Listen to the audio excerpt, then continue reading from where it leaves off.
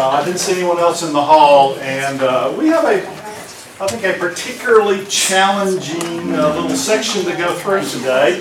So I'd like for us to just get started, so maybe we have a chance of pushing it through. And so let's go ahead and jump in. And let's just remind everybody that we finished up last chapter, which was really the finish of the Hebrew writer admonishing the Hebrews for not being mature enough to be able to go on and to think about some more difficult things for them to understand.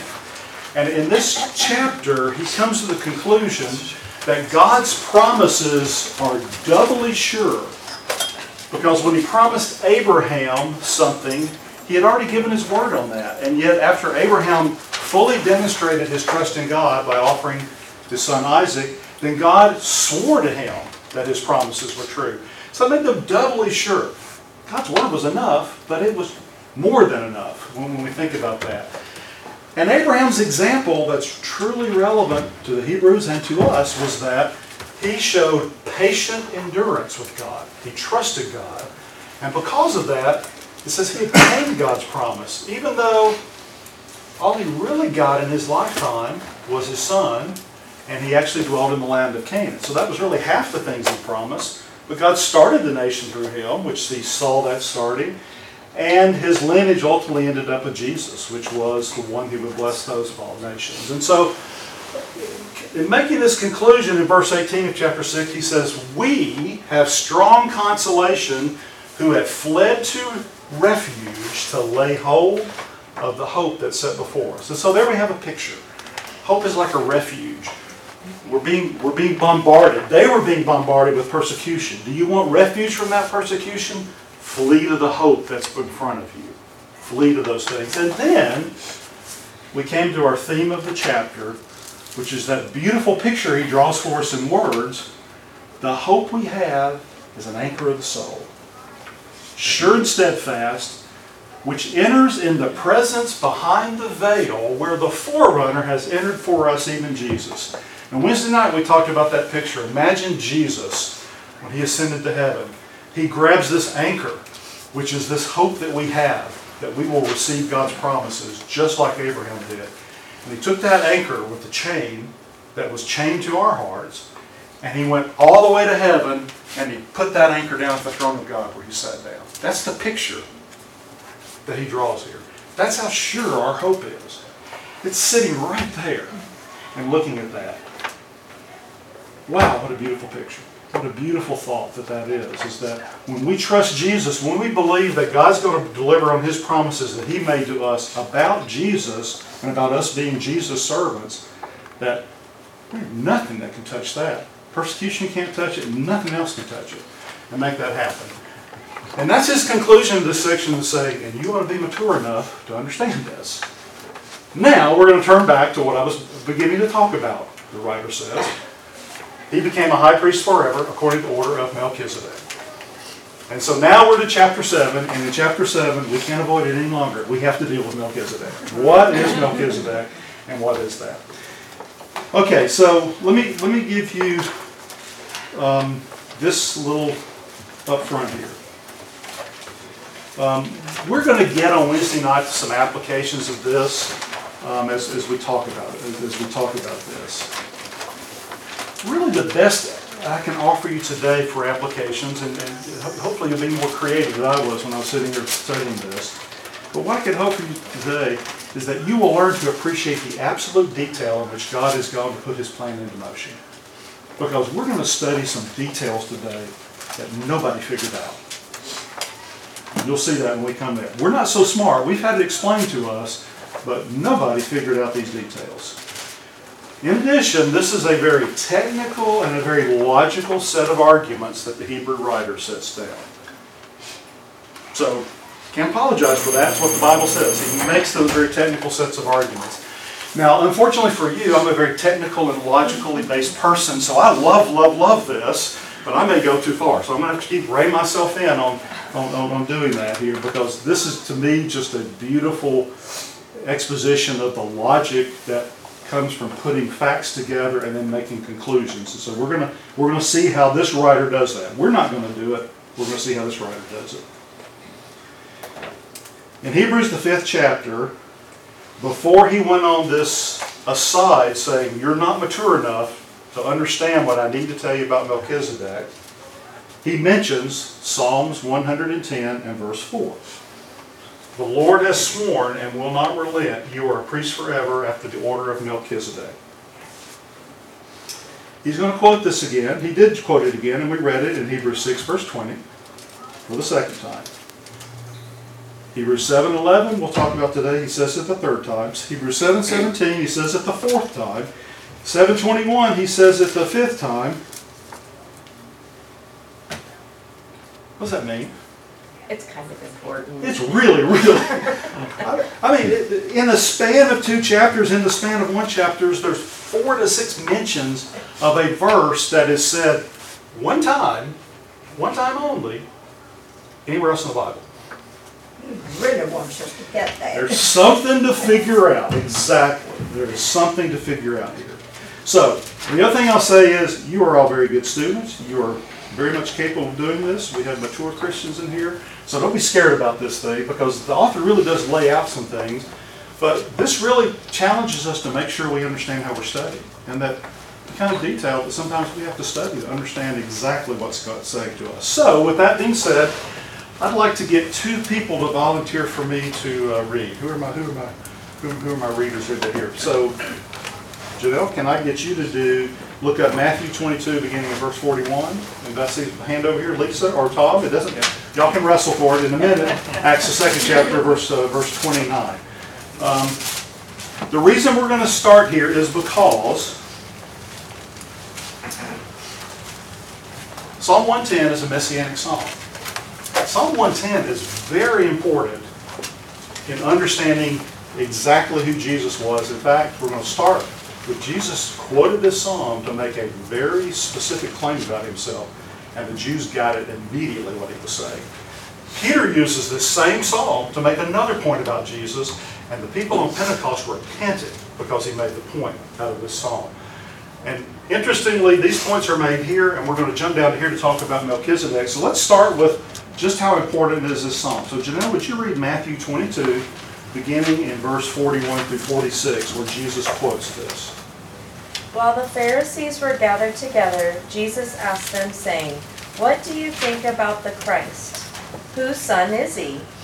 They said to him, "The son of David." He said to them, How then does David in the Spirit call him Lord, saying, 'The Lord said to my Lord, sit at my right hand till I make your enemies your footstool'? If David then calls him Lord, how is he his son?" And no one was able to answer him a word, nor from that day on did anyone dare question him anymore. Okay. So in that psalm which Jesus quoted, David said, the Lord, who's that, by the way? God. The Lord said to my Lord. Jesus. We know that's Jesus because that's the point that's being made there. And yet, the Messiah was going to be the what of David? The Son. How is it that someone, in a society that was driven by genealogy, and that when someone's son was always lesser than them, the greater is always the ancestor, always in Jewish society. How is the greater the descendant? That's what Jesus asked them. So figure this out. You know this. They knew this was a messianic prophecy. How is the greater one the descendant? Of course, we have the benefit of being taught about this. What do we know about it? Why the greater one is the descendant? Who was David's descendant? He was Jesus. He was man and he was God. And he became greater than David because he was God, even though he would have been lesser than David because he was his son. David wrote this 1,000 years before Jesus quoted it. 1,000 years earlier. And we'll end up with verse 4 here we're going to talk about in a minute. The Jews had totally missed what God's plan was. It was sitting there for 1,000 years. I'm going to raise up a descendant of David who's greater than David, that David will call Lord. No father ever called their son or their descendant Lord. Okay? Now let's go to Acts, and Peter is going to hammer that point home on the day of Pentecost.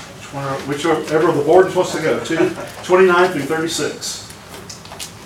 Men and brethren, let me speak freely to you of the patriarch David, that he is both dead and buried, and his tomb is with us to this day. Therefore, being a prophet, and knowing that God had sworn with an oath to him, that of the fruit of his body, according to the flesh, he would raise up the Christ to sit on his throne. He, foreseeing this, spoke concerning the resurrection of the Christ, that his soul was not left in Hades, nor did his flesh see corruption. This Jesus God has raised up, of which we are all witnesses. Therefore, being exalted to the right hand of God, and having received from the Father the promise of the Holy Spirit, he poured out this which you now see and hear. For David did not ascend into the heavens, but he says himself, the Lord said to my Lord, sit at my right hand, till I make your enemies your footstool. Therefore let all the house of Israel know assuredly that God has made this Jesus, whom you crucified, both Lord and Christ. Okay, so Peter solves the equation of who exactly is this? This is Jesus. This is Jesus who was resurrected. This is Jesus who has clearly been demonstrated to be God. And what was the effect on those people on Pentecost when they heard that? What's the next thing that came out of their mouth? You're the ones who crucified this one who was the Messiah. And what did they say? What do we do? What will we do? What do we do? You know, they were convicted about this. Have you ever thought about just how subtle that argument is? The Lord said to my Lord. There was your clue that it wasn't just going to be a human king. It wasn't going to be a human kingdom. It was sitting there for 1,000 years. Jesus pointed it out. And ultimately, until we saw what happened with Jesus and his resurrection, nobody looked at that and nobody figured that out. And so, David prophesied that his descendant would be Lord and both exalted to the right hand of God. That's what that prophecy says. And so Jesus is now both Lord and Christ. So with that being said, now we get 7 references to Jesus will be a high priest of the order of Melchizedek out of the same passage that these points were made out of. Chapter verse 1, these points we've just read, and now we're going to jump to verse 4 of Psalm 110, Melchizedek. So we've got to ask ourselves, who exactly was Melchizedek? Okay, so let me see here. I'm going to read, well, I don't have it. Genesis 14. Let's see. Who wants to read Genesis 14, beginning of verse 18 through 20? Michelle, thank you very much. As you read, I'm going to just click up some things that are said in that passage about who Melchizedek is, so we'll kind of keep notes on the screen instead of the board as you read. 18 through 20, please. And Melchizedek, king of Salem, brought out bread and wine. Now he was a priest of God Most High. He blessed him and said, Blessed be Abram of God Most High, possessor of heaven and earth, and blessed be God Most High, who delivered your enemies into your hand. He gave him 1/10 of all. Okay. Those 3 verses in Psalm 110, verse 4, you've just heard everything that's said about Melchizedek in the Old Testament. Okay? So what have we learned about Melchizedek here? He's king of Salem, priest of God Most High, prepared a meal of bread and wine for Abraham, blessed Abraham. He said, a fellow servant of the Lord Most High. He was a priest of God Most High. Praise God for giving Abraham the victory over the kings. Remember that? Abraham was coming back. The kings had actually, of the coastal regions, had attacked the king of Sodom. Lot was actually camped towards Sodom. Lot and his entire family got dragged away by these kings who had conquered the region. Someone who survived the battle came to Abraham, who was living in Canaan already, the land God had promised him. And Abraham took a big army, right?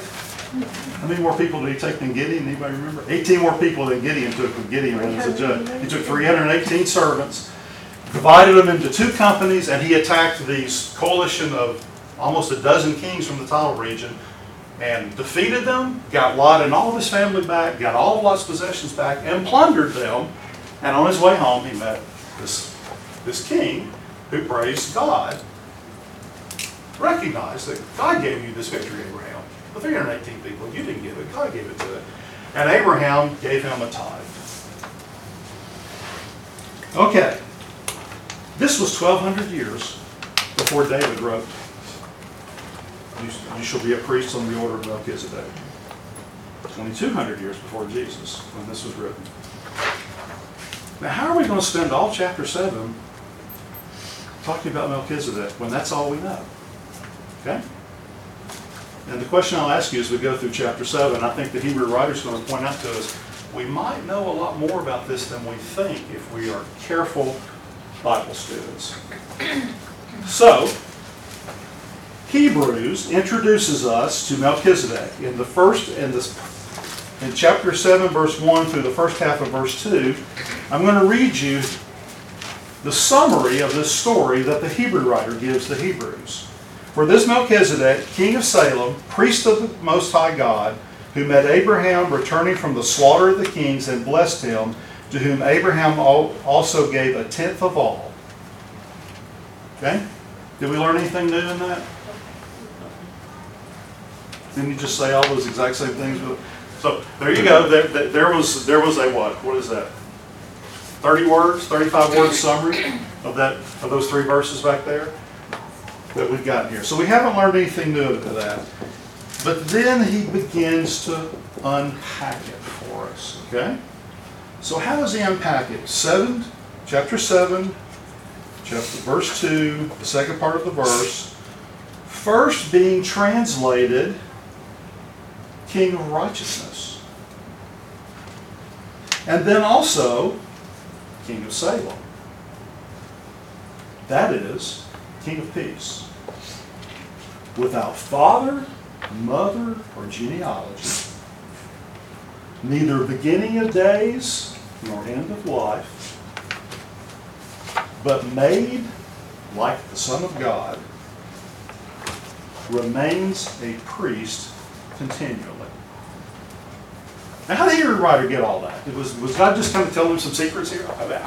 He was definitely inspired, so why would he use this verse to do this? Well, let's just look through what he told us.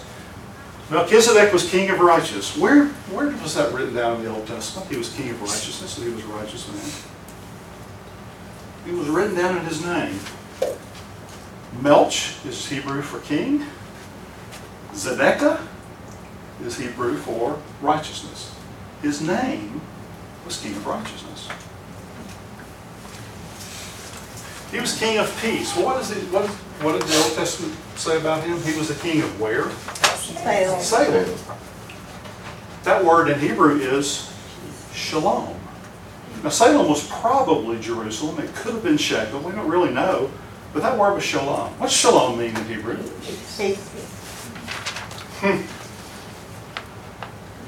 Just unpacking their Hebrew words that were there.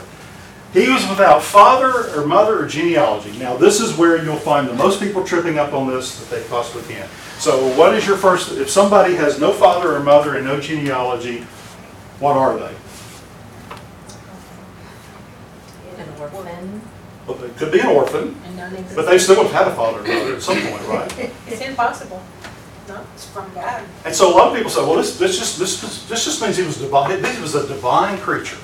He was put there. I want you to dismiss that from your mind. Because if he was a priest of God and he were divine, what would he therefore be? He'd be perfect. What are we arguing? That the perfect priest hasn't come yet is where we're headed. And so there would be no need to replace Melchizedek if he were some kind of divine person sitting there. What might this mean? Actually, the words on the paper here, that what this could be. Somebody without father, mother, or genealogy. An orphan doesn't know what. Father or mother is, or what its background is. Look at. Have you noticed all the people in the Old Testament that we know their lineage about?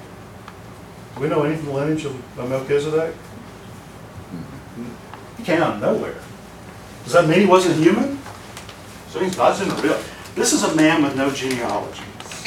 Okay, we're making an argument, a proof point about the priesthood. What's really important in the priesthood for the Jews? Genealogy. Genealogy is. So let's hold that thought, but this actually might mean that. This is a man you were told nothing about. It wasn't important who his parents were. It wasn't important who his descendants were, because he was appointed a priest not because of genealogy, but something else. Having no beginning of days and no end of life. Well, surely that must mean he's an eternal being, right? Is that really what it means? Would God have put an eternal being on the throne in Jerusalem and then he disappeared later? Yeah. Would some people in the religious world expect, oh, that was actually just Jesus. Jesus came to... Did God have a plan where he tested Jesus on earth and he took him back? Totally inconsistent. There's nowhere else in the Scripture. So what else could that mean? So that could mean that. We could write that up as a possibility. He came out of... John, go ahead. It just means that we don't know when he was born or when he died. He came out of nowhere. He disappeared into history. As far as we know. And that's not true of Abraham. We know Abraham's father, right? His father was Terah. We know how long he We know his children. His son was Isaac, and Iscar, and all the other things. He didn't disappear in his lineage out of history. Melchizedek's did. Some people look at this next verse. He was made like the Son of God. That means he was made divine. Really? Like is an indication he's a type. There's something about him that's God's characteristics. But was the Son of God made himself? Was the Holy Spirit made himself? No. So he wasn't someone made like the Son of God, other than, by the way, are you and I made like the Son of God? Genesis 2, let us make man in our own image. But this was more than just being human, this was being special. The last thing, he remains a priest continually. So we read that in English and we go, well, that means he's still a priest, and there must still be people who want to actually assign a lineage to this, so there still must be a Melchizedek priesthood. Well, the actual word in Greek that's used here for the Hebrew writer said that word actually means remains a priest as long as he existed. And so Melchizedek was a priest, not of the tribe of Levi, a priest appointed by God, a priest who was also a king, a priest that we know nothing about his lineage, we know nothing about his birth, nothing about his death.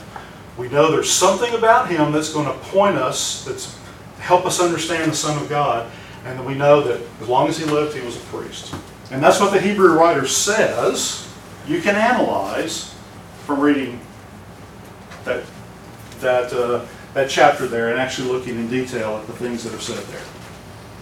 Okay, let me stop right here. I put a big thing on the bottom. Questions, thoughts. Who's lost? Who wants to go back and look at this again? There's some more things we do have to talk about, I think, that brings us into focus, but we together? Can we move ahead? Okay, well, you're gonna hold out till we get here. I can understand that. We're not going to read this for time. You've obviously had a chance to read this, but I'd like to really now point out he spends 6 verses now comparing Melchizedek and his priesthood that we've just read about to the Levitical priesthood, which could be an indication of what the real point of us learning about Melchizedek is. Because if the writer's going to spend 6 verses doing this big comparison, he's not comparing him to Jesus, he's comparing Melchizedek to the Levitical priesthood. So let's stop and see what exactly does he say. First of all, Melchizedek was a man who received tithes from Abraham. He received tithes from Abraham. He's a priest who blessed Abraham. Just replowing the ground, we know. Then he points out in the 5th verse that when the Jews as a people paid tithes to the Levites, what were they showing them? Showing them honor. They're not only doing what God said to do to support the Levites, but a tithe was something that showed someone honor. Someone who had status that was offered to them in doing that. And so the Levites, when they were receiving tithes, understood that they were receiving honor from the people. So that leads us to conclude what? If Melchizedek is receiving tithes from Abraham, what would he be receiving from Abraham? Respect. Respect and honor, right? And when Abraham paid these tithes, he had already received God's promises. God had already promised him twice. The son promise, the nation promise. He is already living in the nation. Son's not born yet, but headed in that direction. He's begun to receive God. He's heard all 4 promises from God. So this is a person, despite the fact that clearly his place in history, Abraham, that God's making these wonderful promises to him, he still shows respect to Melchizedek, God's high priest. And then he comes to a conclusion. And this is a conclusion that comes out of simply the logic that they would have looked at when analyzing this. Beyond all contradiction, the lesser is blessed by the greater. That's something the Jews would have said, yep, you're right. Anytime someone gives someone else a blessing, it's the greater one gives a blessing. When God blesses his people, greater to lesser. When Moses gave a blessing to someone, greater to lesser. It's always the greater person to the lesser person. So between Melchizedek and Abraham, who was the greater person in this situation? Melchizedek. Melchizedek was. That's really the simple point of all that. And then he says again, the Levites received tithes, Melchizedek received tithes. So he makes then this next really interesting point that even Levi himself, through Abraham, paid tithes to Melchizedek. How did that happen? How did Levi himself? Levi was not going to be born for how many more years? Hundreds of years later. And, not hundreds of years, about 100 years later. How did he pay tithes? He wasn't alive. I just said through the lineage Through of his Abraham. descendants. As it were, he was present in Abraham, right? Because Abraham was ultimately going to have Isaac. Isaac was going to have Jacob. Jacob was going to have his sons. Levi was one of the sons. Boom. Who's going to be there? And therefore he makes the conclusion, all Levites, not just Levi, all Levites pay tithes to Melchizedek through Abraham on this incident that happened after the Battle of the Kings. And therefore, what is the conclusion of that?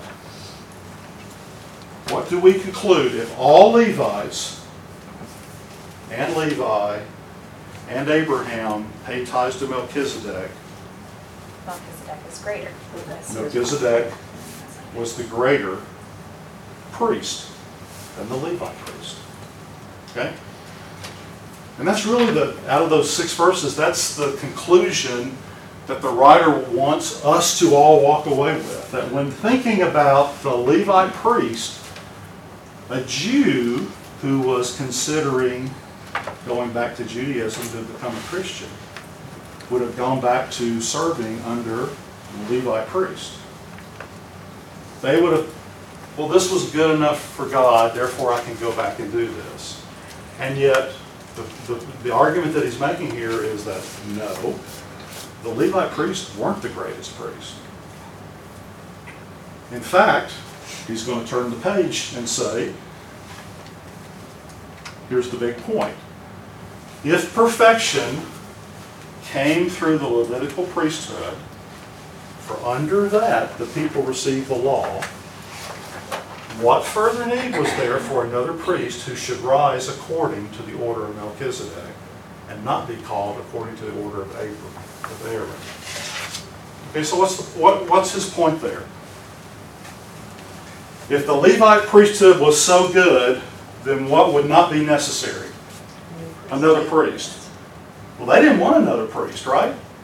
They had missed all this. But who said there was going to be another one? Psalm 110, verse 4. David. He said it in the same passage. He said, and that priest is going to also be the Messiah. And so, if that priesthood were good enough, why would God replace it? And that's his point he wants them to think about. If you're thinking about going back to Judaism, you're going to an inferior priesthood, one that God has already, 1,200 years ago, said wasn't perfect, wasn't going to last. Because when God said, I will appoint another priest according to the order of Melchizedek, it meant that this priesthood was inadequate. Do you see that? Do you understand that? Yes. Well, if the priesthood was inadequate, what's the answer to that question is, of course, no. It was imperfect.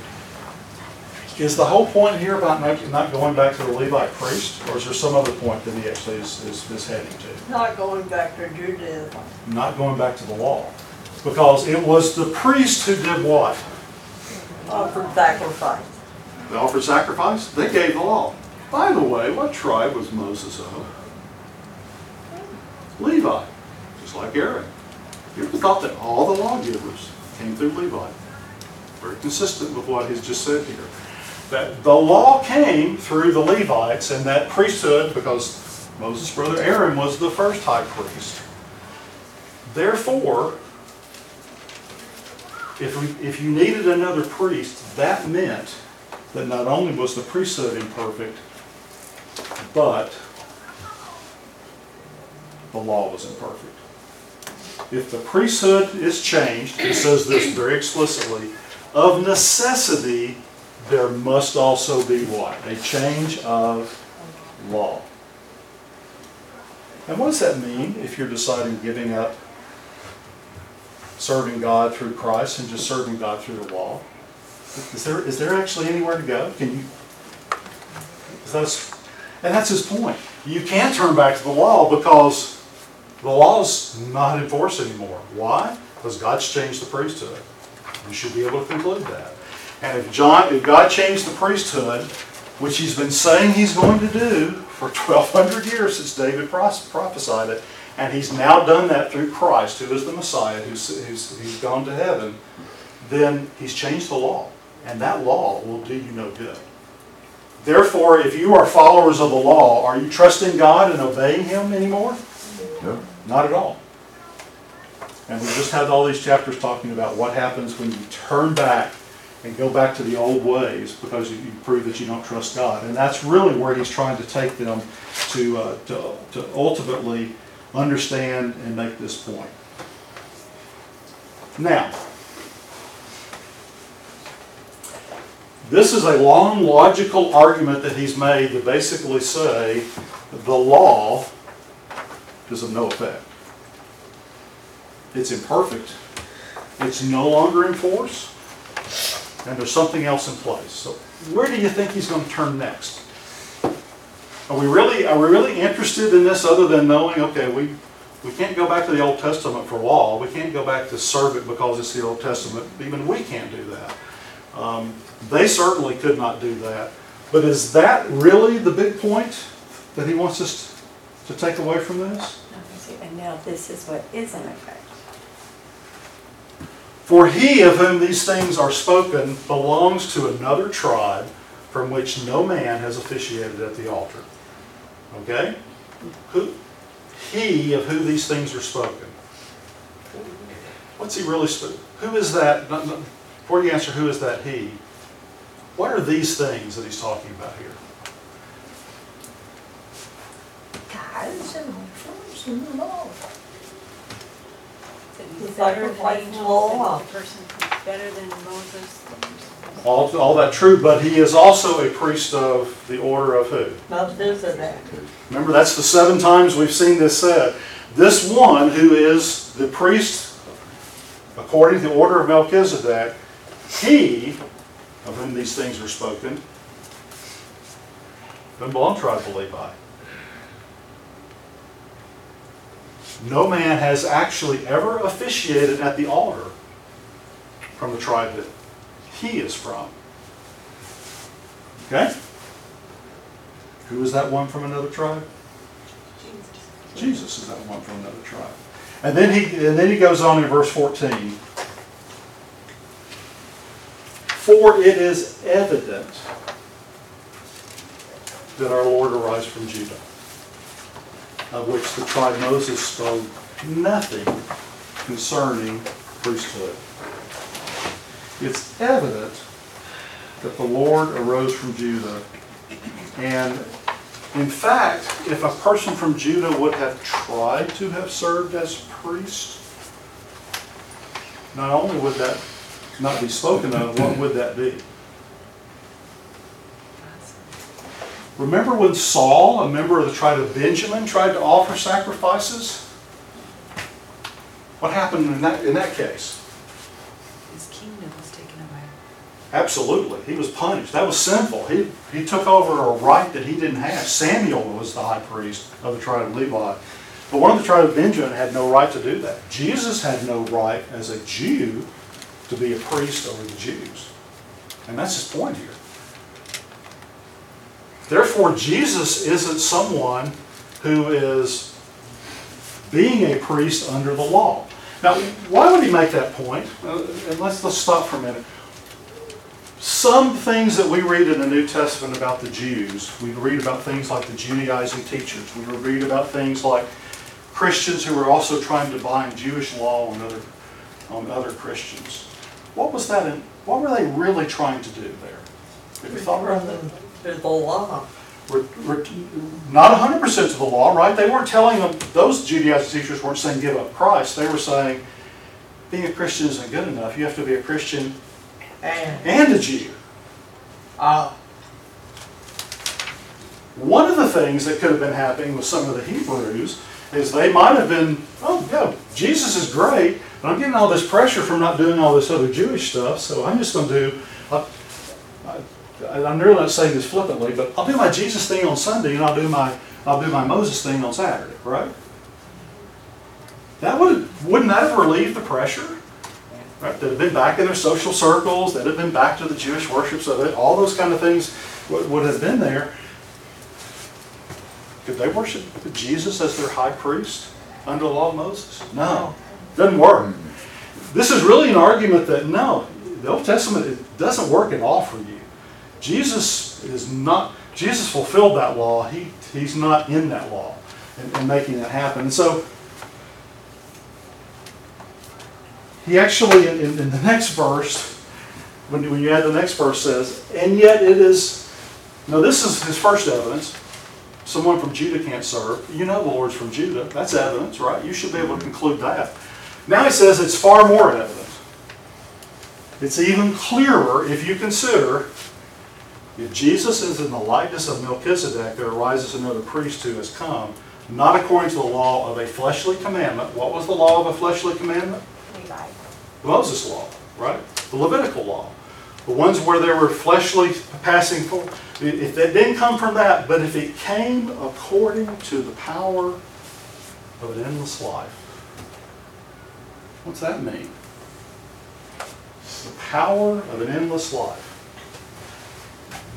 Where was Jesus? Was Jesus like David, still in the grave at this point? What especially did Jesus connect to Melchizedek on? Melchizedek effectively had an endless life because he came out of nowhere and he disappeared into nowhere. He was a priest as long as he existed. If Jesus has an endless life and he's like Melchizedek, a priest as long as he existed, how long will Jesus be priest? Forever. Forever. The power of an endless life proves that Jesus is the one to be followed, not the Levitical priesthood. They didn't have any of that power. They had nothing of the likeness of Melchizedek. They were appointed because of genealogy. Melchizedek was appointed by God. Jesus was appointed by God. Melchizedek was a priest as long as he lived. Jesus will be a priest as long as he lived. Therefore, if we try to go back and we try to serve under the law of Moses, if they tried to do that, it's futile. It's sinning. It's not trusting God. It's turning away from God. And that's really the whole point of Melchizedek. Melchizedek should have proved to them, because it's in Psalms 110 verse 4, not because it's in Genesis, that as the Messiah and the person who's going to be a high priest forever, that high priest is the one we should follow. and not any other high priest, not any other system of religion.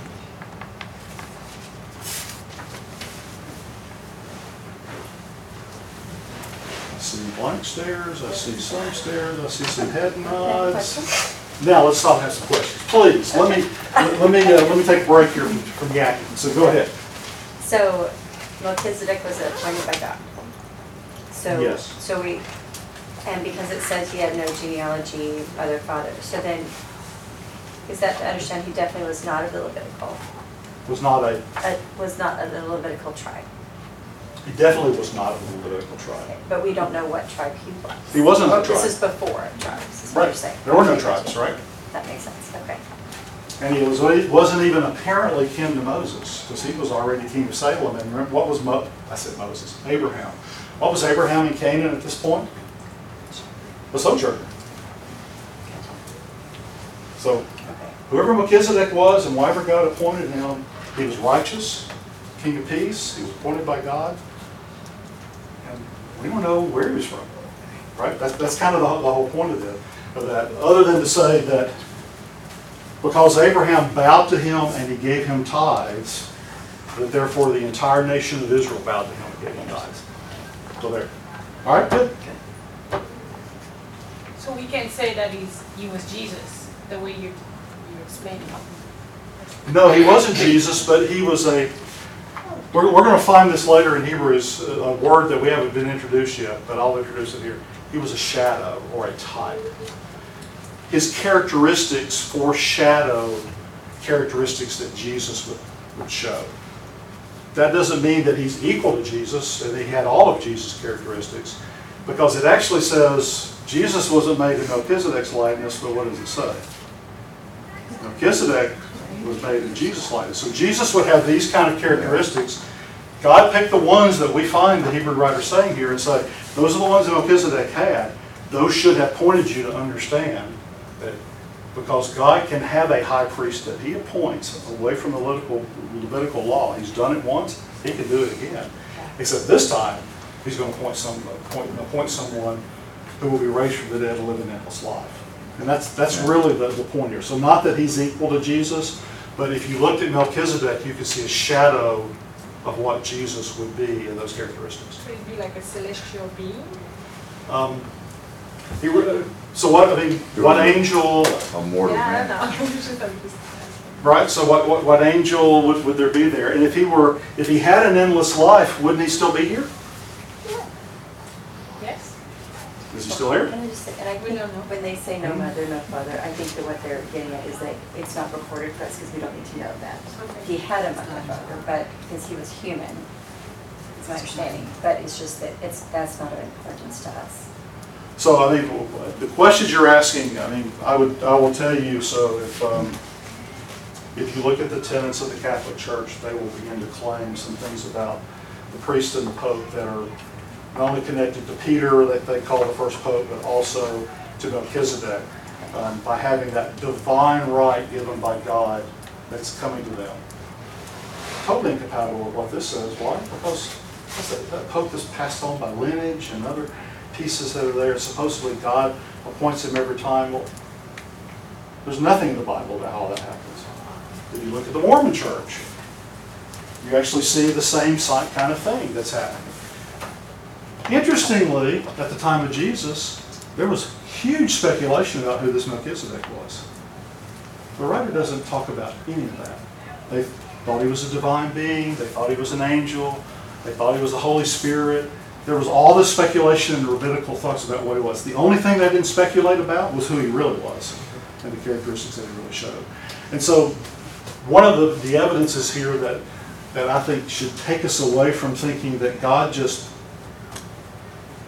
created a human on earth in some way that he never created any other human except Adam and Eve, right? Because if Melchizedek were a man that received this tribute here, he would have to, if it had no father, no mother, well, he would be exactly like Adam and Eve. In fact, he wouldn't be anything like Christ, because what did Jesus have? He had a mother. So Melchizedek, so those kind of things, as we really put the logic together, say, no, that really can't be it. We talk about that some more as we look at that. So one quick thing here. he just makes the conclusion for us at the end of this section. Because we're going to move on to the, what does this mean for us because Jesus is this high priest? He says, speaking of Jesus, you are a priest forever, according to the order of Melchizedek.